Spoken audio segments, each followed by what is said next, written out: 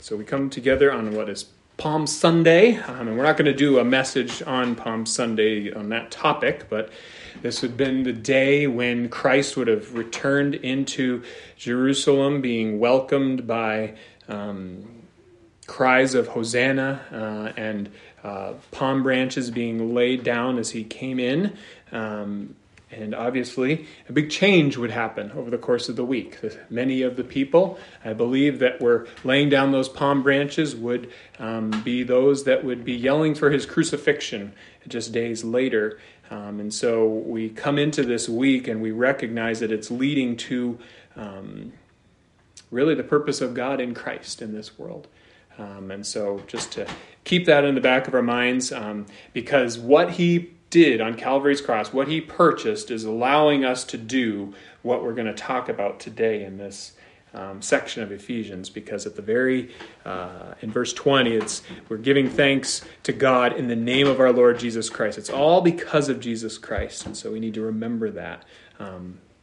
But our topic today is continuing forward in this theme of different descriptions of our walk. And today, we live in a day and age that boasts in man's wisdom, that man has figured out a lot of stuff. We have a tremendous, different world, a modern world that has come a long ways in the last 100 or 200 years. We have entire computers and cameras that fit in our pockets. We have artificial intelligence now that's smart enough to write essays and computer code, self-driving cars and breakthroughs in medical science, and once in a while, even weather predictions that can be accurate days in advance. So it begs the question, what is true wisdom? What is wisdom? Is that wise? Are those things a sign of wisdom? Now, a basic Webster's definition of wisdom would be the right use of knowledge. So knowledge isn't wisdom in and of itself. You have to know how to use it. You could know a lot of stuff and not be able to do anything, and that would not be wise. But the right use of knowledge, or right exercise of knowledge, leaves something out that we have to define. It says, who gets to determine what is right use? How do we know what is the right use of knowledge? We could use knowledge for many different things. What is right? And Psalm 111 in verse 10 says, "The fear of the Lord is the beginning of wisdom. A good understanding have all they that do his commandments. His praise endureth forever."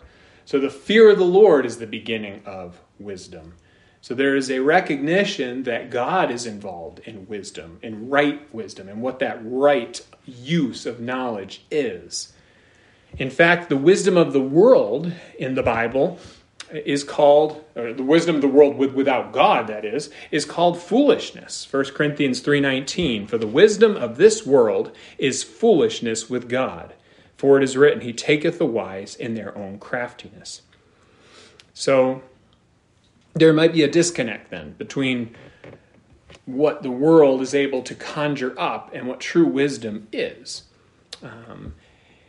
And as we return to Ephesians 5, remember that in verse 1 of this chapter, the context is we are being called to follow or imitate or mimic God because we're his children. If we are born again, if we have claimed Christ as our Savior, repented from sin, and submitted ourselves to him as our Lord, then we need to imitate him. We need to follow him. And it's the different aspects of this walk. Verse 2 says we walk in love. And that took us down to roughly verse 7. And then last week, there was, in verse 8, walk as children of light. So there was a walk of light. And so now we come to verse 15, where we see a walk that is a walk of wisdom, a wisdom that is from above. And we see, don't walk as fools in verse 15, but as wise. So wisdom that imitates God, that's our goal. Our goal is to imitate God, so we need to walk wisely. So there's a connection there. We need wisdom that imitates God. And so what does that look like?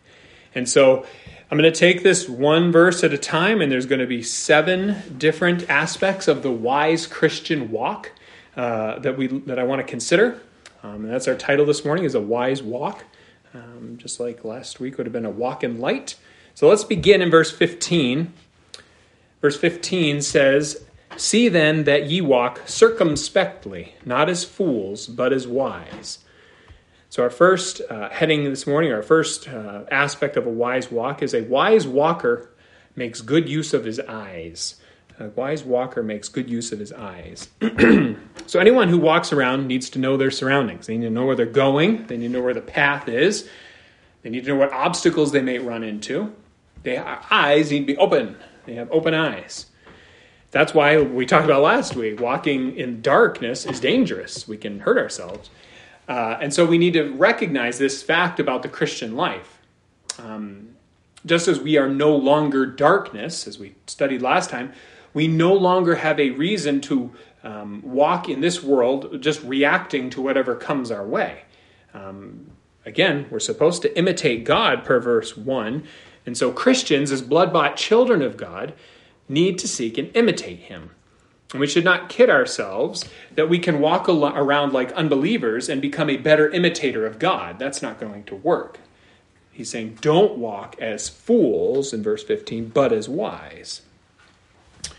And again, Proverbs 1:7 contrasts this idea. It says, "The fear of the Lord is the beginning of knowledge, but fools despise wisdom and instruction." So it's a pretty basic definition. If you're a fool, you're not wise. It's pretty straightforward. So if you're a Christian, you need to walk with the fear of God. And what is a fear of God? It's not a, like, oh no, God's going to get me type of fear. It is a constant awareness of the presence of God in your life, a reverence before him, a recognition of him. And so what's going to help us do that? Because it says that we need to walk circumspectly, and you can kind of take circumspectly and you can take you're looking, spectacles, and you're looking around you. You need to keep an eye around you as you walk. You need to know your surroundings. What's going to help you do that? This isn't a natural or a physical walk that we're talking about. This is a walk as a Christian to imitate God in a spiritual way. We need to walk, again, with the fear of the Lord. And what's going to help us with that? Well, the Bible is going to help us with that. Psalm 119 and verse 105 says, "Thy word is a lamp unto my feet and a light unto my path." So we fear the Lord, we seek to obey his commandments, and then God's word instructs us what to do and the path we should take. It would make sense that if we were to use this, then it would help us to imitate him because he wrote it. It's God's word to us. This is our main tool to use to walk circumspectly. So we have to ask ourselves, do we walk right into temptation because we are not looking?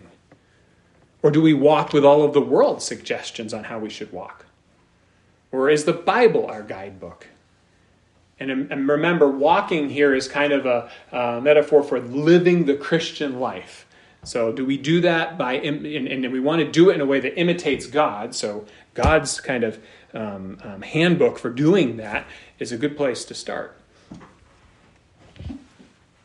Now, when the apostles were sent out with a message of the gospel, when they were first being commissioned, Jesus instructs them as follows in Matthew 10:16. He says, "Behold, I send you forth as sheep in the midst of wolves." So it was dangerous where he was sending them. He was sending them to unbelievers, to people that might hate them, want to kill them.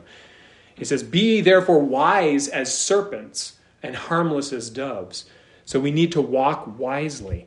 When we walk into situations where our faith may be attacked, do we have wisdom? Can we defend our faith? Can we, as the Bible would say, give a reason of the hope that is in us with meekness and fear? So the first thing we need to do in our walk is to keep our eyes open and walk in wisdom. So, secondly, in verse 16, a wise walker makes good use of the clock, redeeming the time because the days are evil. If I only had more time. We hear and probably maybe even use this phrase all the time. It never seems that we have enough time. And as the years go by, it seems the times go faster. And there's more and more that we want to do and less time to do it. And so the question is, what are we doing with the time that we have? Are we, as this verse says, redeeming it? And the verb redeeming literally means to ransom or to buy back the time. Are we making good on a purchase of our time? Because before our salvation, none of our time was used to bring glory to God. We cannot bring glory to God without acting in faith. We don't accidentally bring glory to God. And that's our chief end. That's what we're designed for.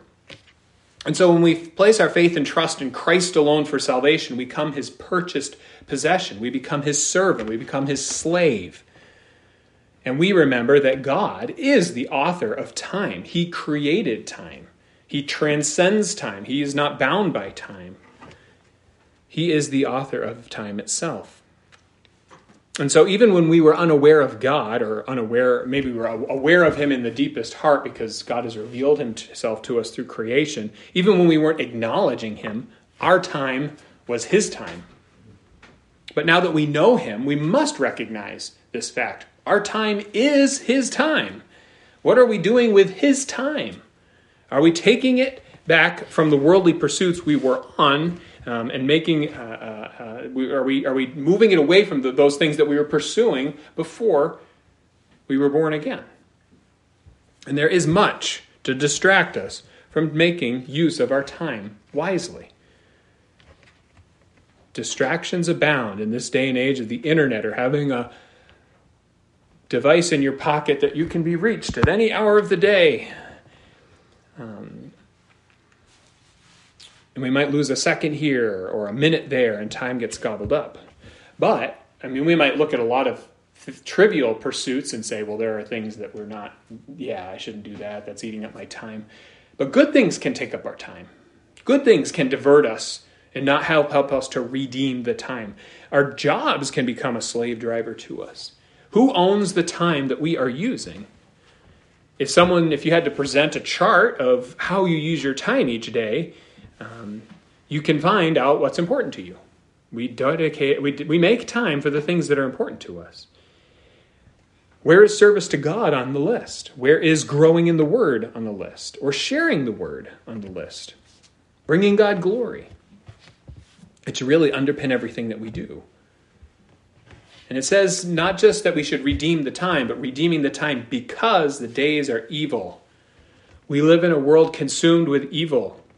Evil thoughts, evil words, and evil actions.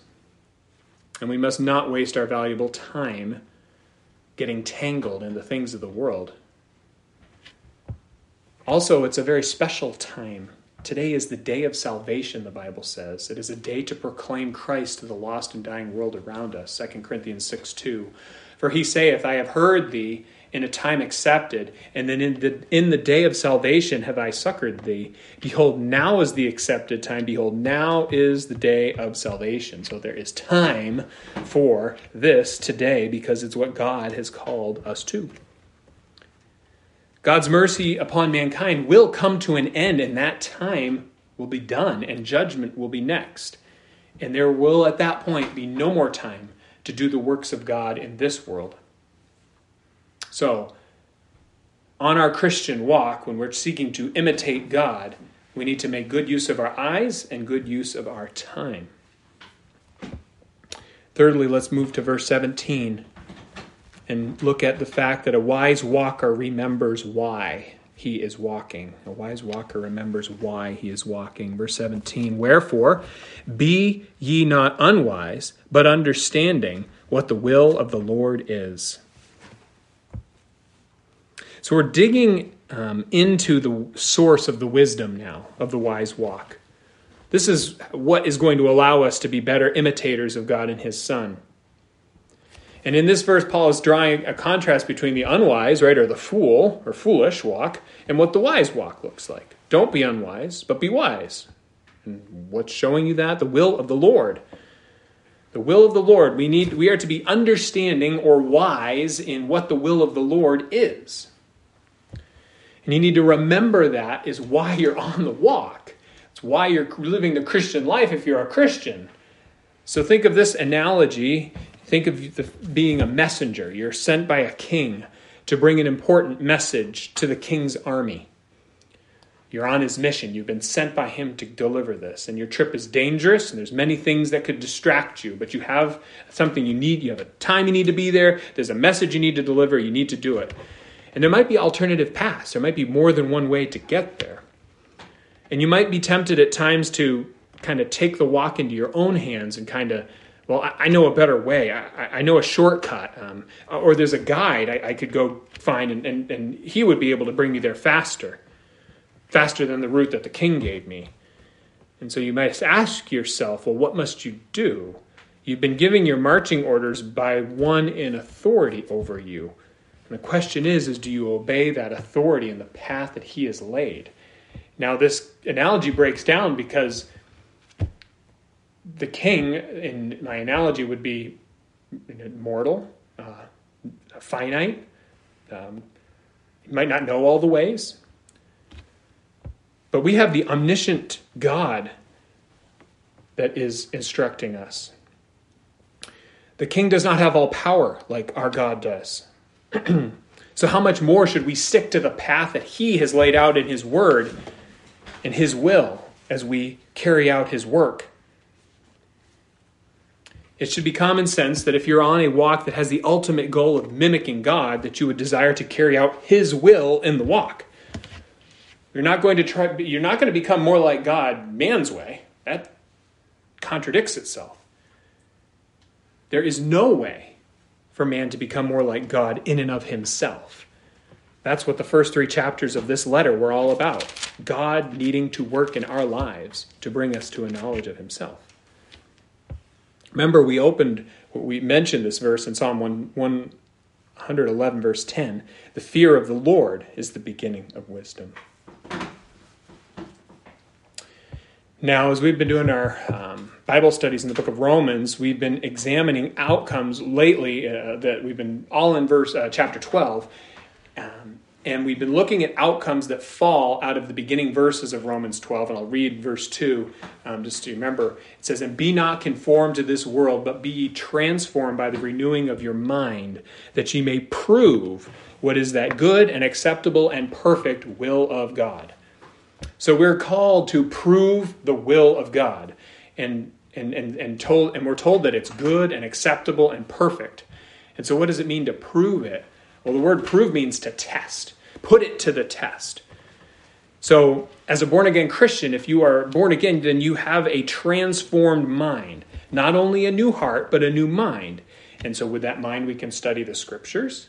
We can learn what the will of God is. And then we can put it to the test. We can prove it. And this experience of proving it is what turns our knowledge of God into wisdom.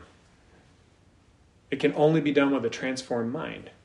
So we learn what the will of God is, and then we prove it. We put it to the test. We say, I have faith that God will be faithful to his word. I will do what he's asked me to do. And as we see him working those things out in our lives, we gain wisdom. And so this can only be done, again, with a transformed mind. So it can only be done by the Christian. It is a work of God. And so we have to understand why we're on the walk. But let's continue forward in our verse by verse here, and to verse 18. A wise walker is intoxicated with God rather than the things of the world. So a wise walker is intoxicated with God rather than the things of the world. It says, be not drunk with wine wherein is excess, but be filled with the Spirit.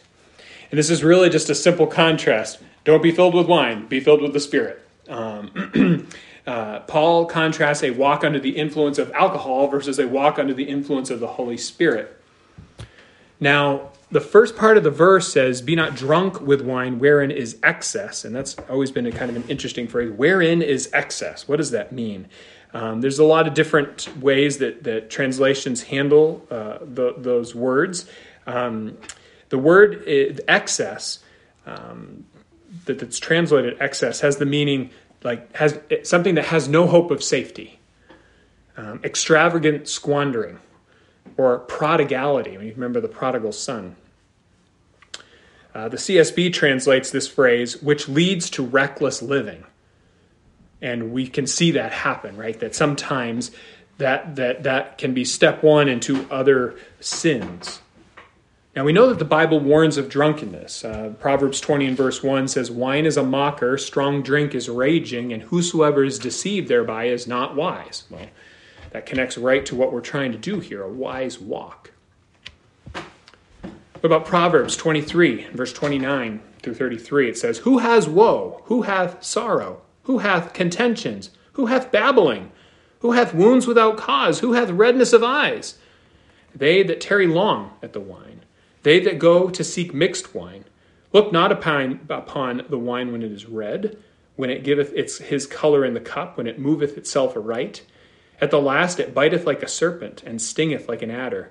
Thine eyes shall behold strange women, and thine heart shall utter perverse things." And that's given, it says strange women there because this is Solomon's wisdom to his son, of things to avoid.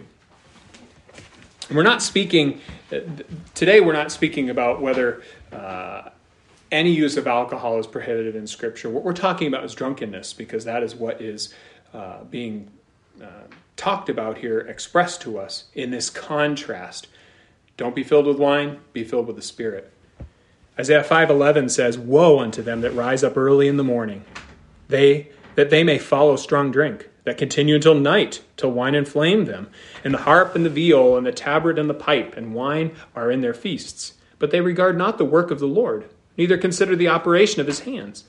Therefore my people are gone into captivity, because they have no knowledge. And their honorable men are famished, and their multitude dried up with thirst."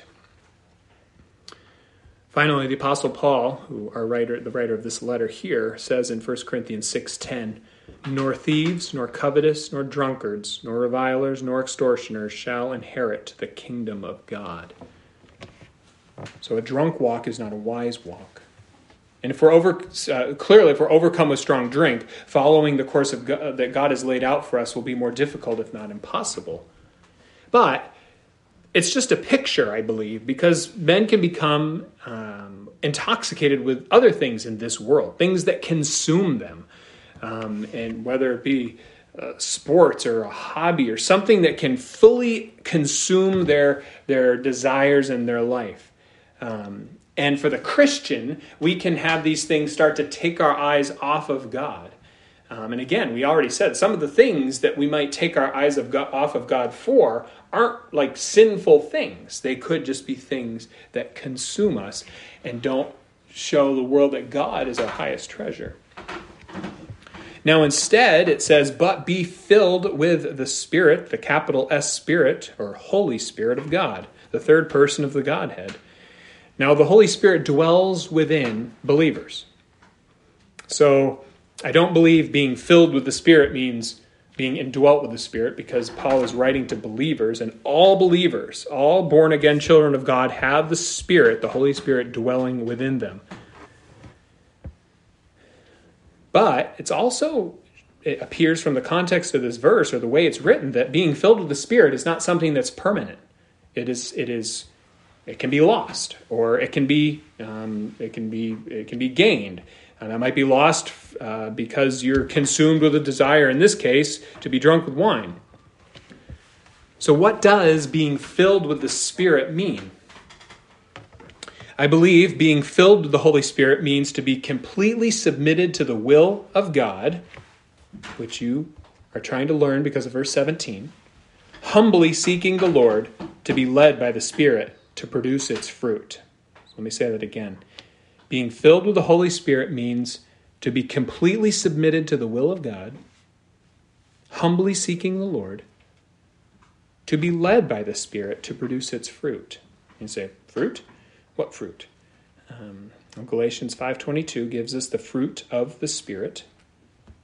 And the fruit of the Spirit is love, joy, peace, long-suffering, gentleness, goodness, faith, meekness, temperance. Against such there is no law.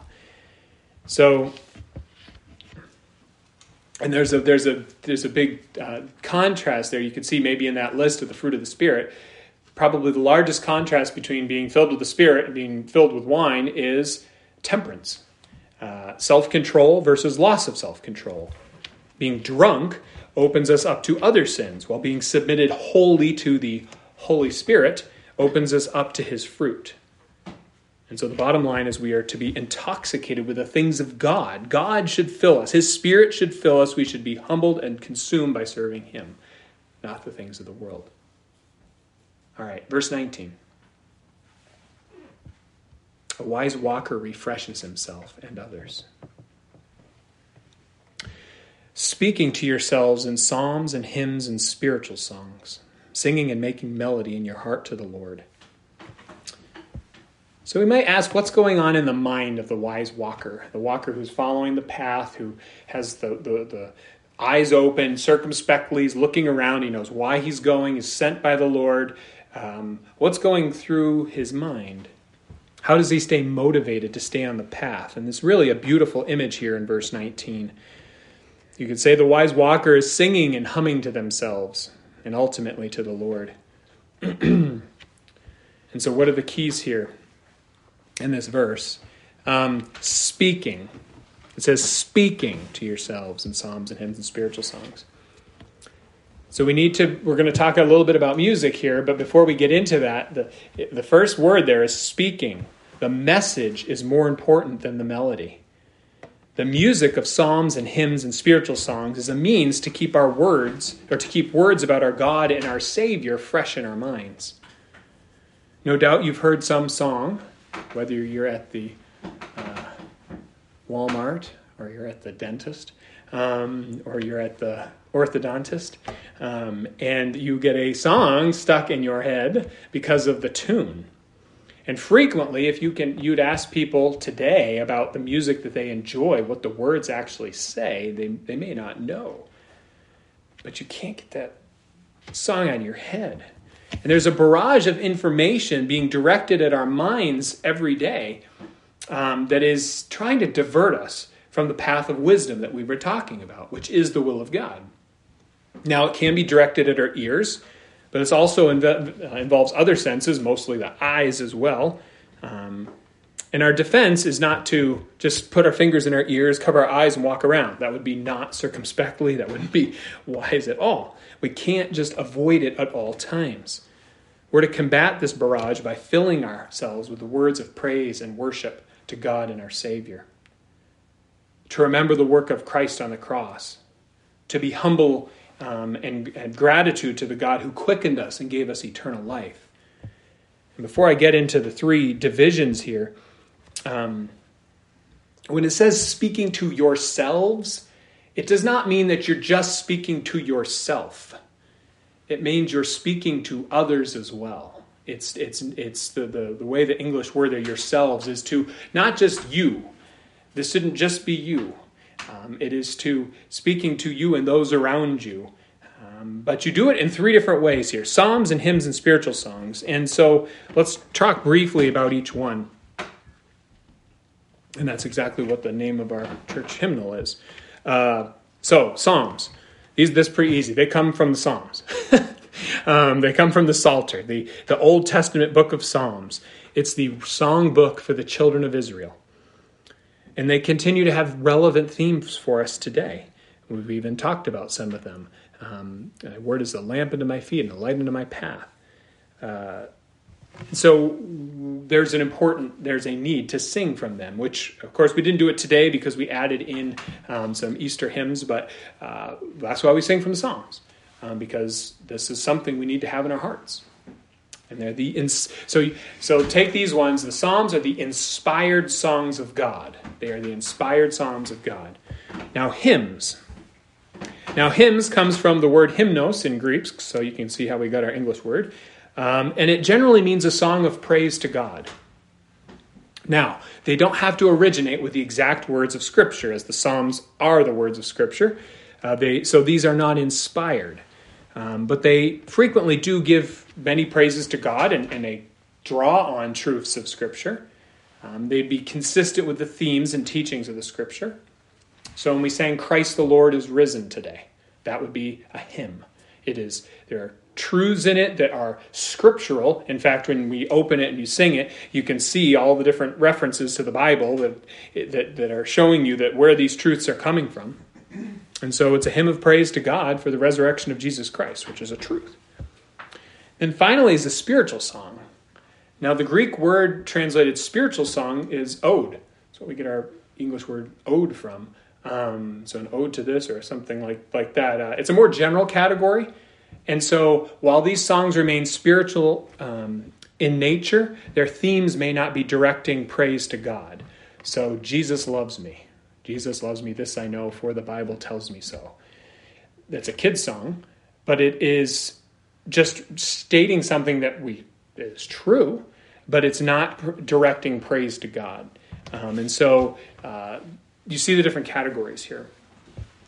And so returning our thoughts to these things, these songs, frequently keeps our minds on spiritual things, praise to God, and reminds us of his promises. They refresh the wise walker. They remind him of the great truths of Scripture and keep his mind from being distracted by the fiery darts of the devil, which continually seek to inflict us and take us off the path of God.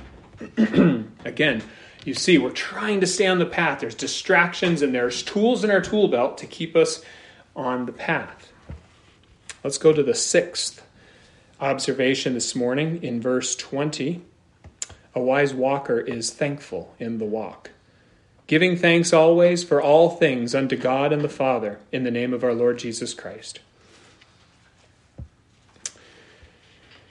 Now, our wise walker needs to maintain a heart of gratitude in his walk.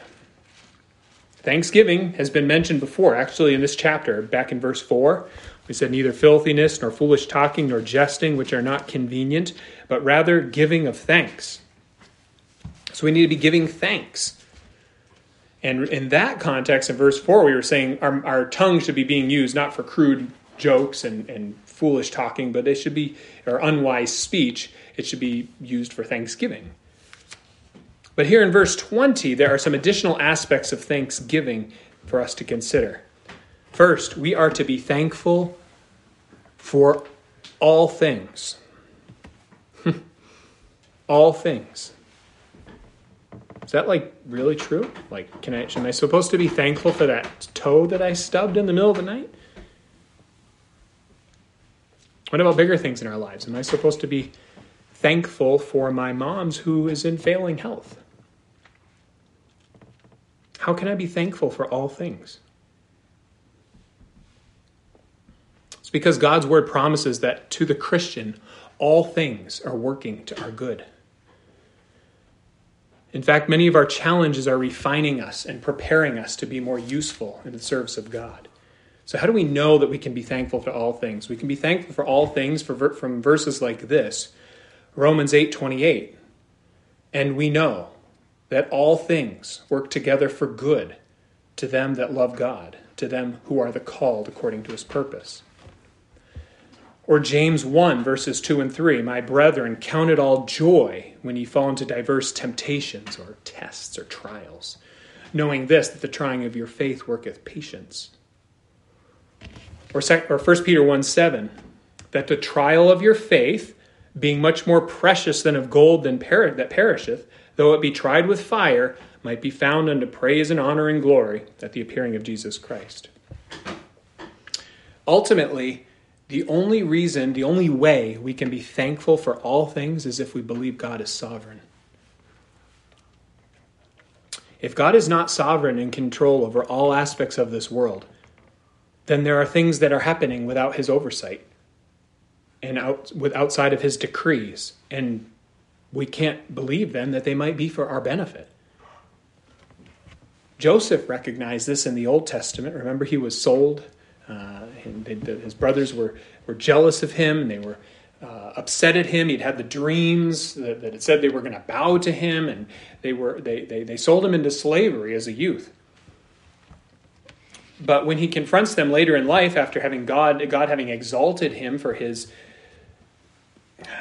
service to God, his humility before God, his love of God, he tells them in Genesis 50 and verse 20, but as for you, ye thought evil against me, but God meant it unto good, to bring to pass as it is this day, to save much people alive. So they thought evil, and while they were doing evil, it was actually God working good God means all things to our good. And so you can see the object of the thanksgiving here in verse 20. Unto God and Father, in the name of our Lord Jesus Christ. The reason that we can be thankful for all things, even the difficult and challenging things, is only because of our relationship with Jesus Christ. We come to God and express our gratitude in the name of our Lord Jesus Christ, for he alone has purchased all the goodness in all things for us. Without his shed blood, everything is not good for us. In fact, the Bible says the wrath of God abides on us. That is not good. That's not good. So without placing our full faith and trust in his finished work, all things are not good for us. Oh, that we would submit to Christ, claim him as our Savior and Lord, and then express gratitude to God for now working all things for our good as we daily walk with him. If we do not do that, all things are not for our good. We have one more observation now in verse 21, our seventh and final. A wise walker doesn't go it alone. A wise walker doesn't go it alone. Verse 21 says, submitting yourselves one to another in the fear of God. So a Christian in the Church of Christ is not on a solo walk. So this little gadget on my wrist, this watch, has a it did have, I turned it off, but it has a little goal, like every day you should take this many steps, you should burn this many calories. And as I go for a jog or I walk, it adds up steps and calories. It brings me closer to my goal for the day. And when I reach the goal, my watch congratulates me. Good job, you did it. Good work. That's not how this walk works. It's not just setting personal goals and hitting them every day. And while we are independent beings, we are not walking with self-set goals. We are walking together on a God-set path. We are walking with others in the local church and in the universal church of believers. We're all on a path of wanting to be more like Christ. And this is not like a look at me, see how Christ-like I am today type of walk. That's not a walk of wisdom. That's a walk of arrogance. That our goal isn't the recognition of others, nor is it simply achieving personal goals. It's based on a fear of God, right? Submitting yourselves one to another in the fear of God. What we say a fear of God was a constant awareness of the presence of God with us in every step we take. And again, it's not a scream and run away fear. It's a reverence. In fact, the ESV translates it, submitting one to another out of reverence. So what does it mean to submit one to another? Harold Honer's commentary on Ephesians wisely points out that in Christ's ministry, the important new command that he gave the disciples regarded how they were to treat each other. In fact, it becomes the defining characteristic of Christ followers. This is what Jesus says to his disciples in John 13:34. A new commandment I give unto you, that ye love one another as I have loved you, that ye also love one another. By this shall all men know that ye are my disciples, if ye have love one to another. Submitting one to another is a humbling experience. Are you willing to have others give you feedback? How you're doing on your way?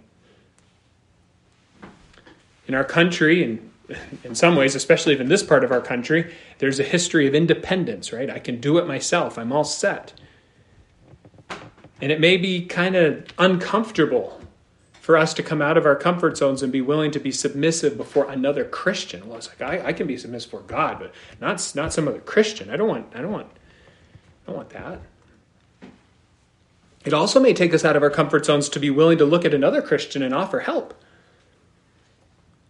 But the Bible tells us in Proverbs 11:14, where no counsel is, the people fall. But in the multitude of counselors, there is safety. We need to submit to the wisdom of others and have them submit to us, back and forth. Recognizing that pattern that God has designed and submitting ourselves to each other keeps us on a safe path. Each other are part of the tools that God has given us to stay on the path. Others might see our blind spots. We may have an experience that somebody else could benefit by. And that shows the mutual love that Christ commanded to the disciples. And what's awesome about that is he says that's how they're going to know that you're a Christian, is how you treat one another. Not just that, oh, look at me, all the Christians are, bookworms that get a lot of knowledge, but they don't actually do anything with it. No, we're known by what we do, not by what we know. So let's just recall the 7 aspects of the wise Christian walk that we examined this morning. A wise walker makes good use of his eyes. A wise walker makes good use of the clock and the time in his life. A wise walker remembers why he's walking. He is sent by the Lord, the ultimate King. He's on a journey, a path that is set by the omniscient, omnipotent God. A wise walker is intoxicated with God rather than the things of this world. And on the walk, a wise walker refreshes himself and others, and there is a place for doing that with music. A wise walker is thankful in the walk. Gratitude, because we are on the walk and not on the other walk, the walk that has God's wrath abiding on it. And then finally, a wise walker doesn't go it alone. And all of these different elements of the wise walk have an important role in helping us fulfill verse 1. Be therefore followers of God as dear children. It allows us to imitate him better. And the idea of a walk makes it sound like, which is true, this is not a one-day activity. This is a lifetime walk. This isn't just a quick go out for a stroll. It's every day. Ultimately, God's promise that he will complete the work he has begun in us if we are his children, conforming us completely to the image of his Son and making the imitation complete. And we can anticipate that day with joy. We can look ahead. We have a living hope, the Bible tells us. Because of that, we see that ahead. We know that's coming, so we work on it today. And not only do we look ahead to that, we see victories that we have on a day-to-day basis and thank the Lord for them. We give thanks. We recognize that he's the engine behind why it's happening. And we can have joy in those victories as we submit ourselves to the Holy Spirit, using them, those victories, as motivation to push forward in the walk and also have joy in it and ultimately bring glory to God, which is our design. Let's pray.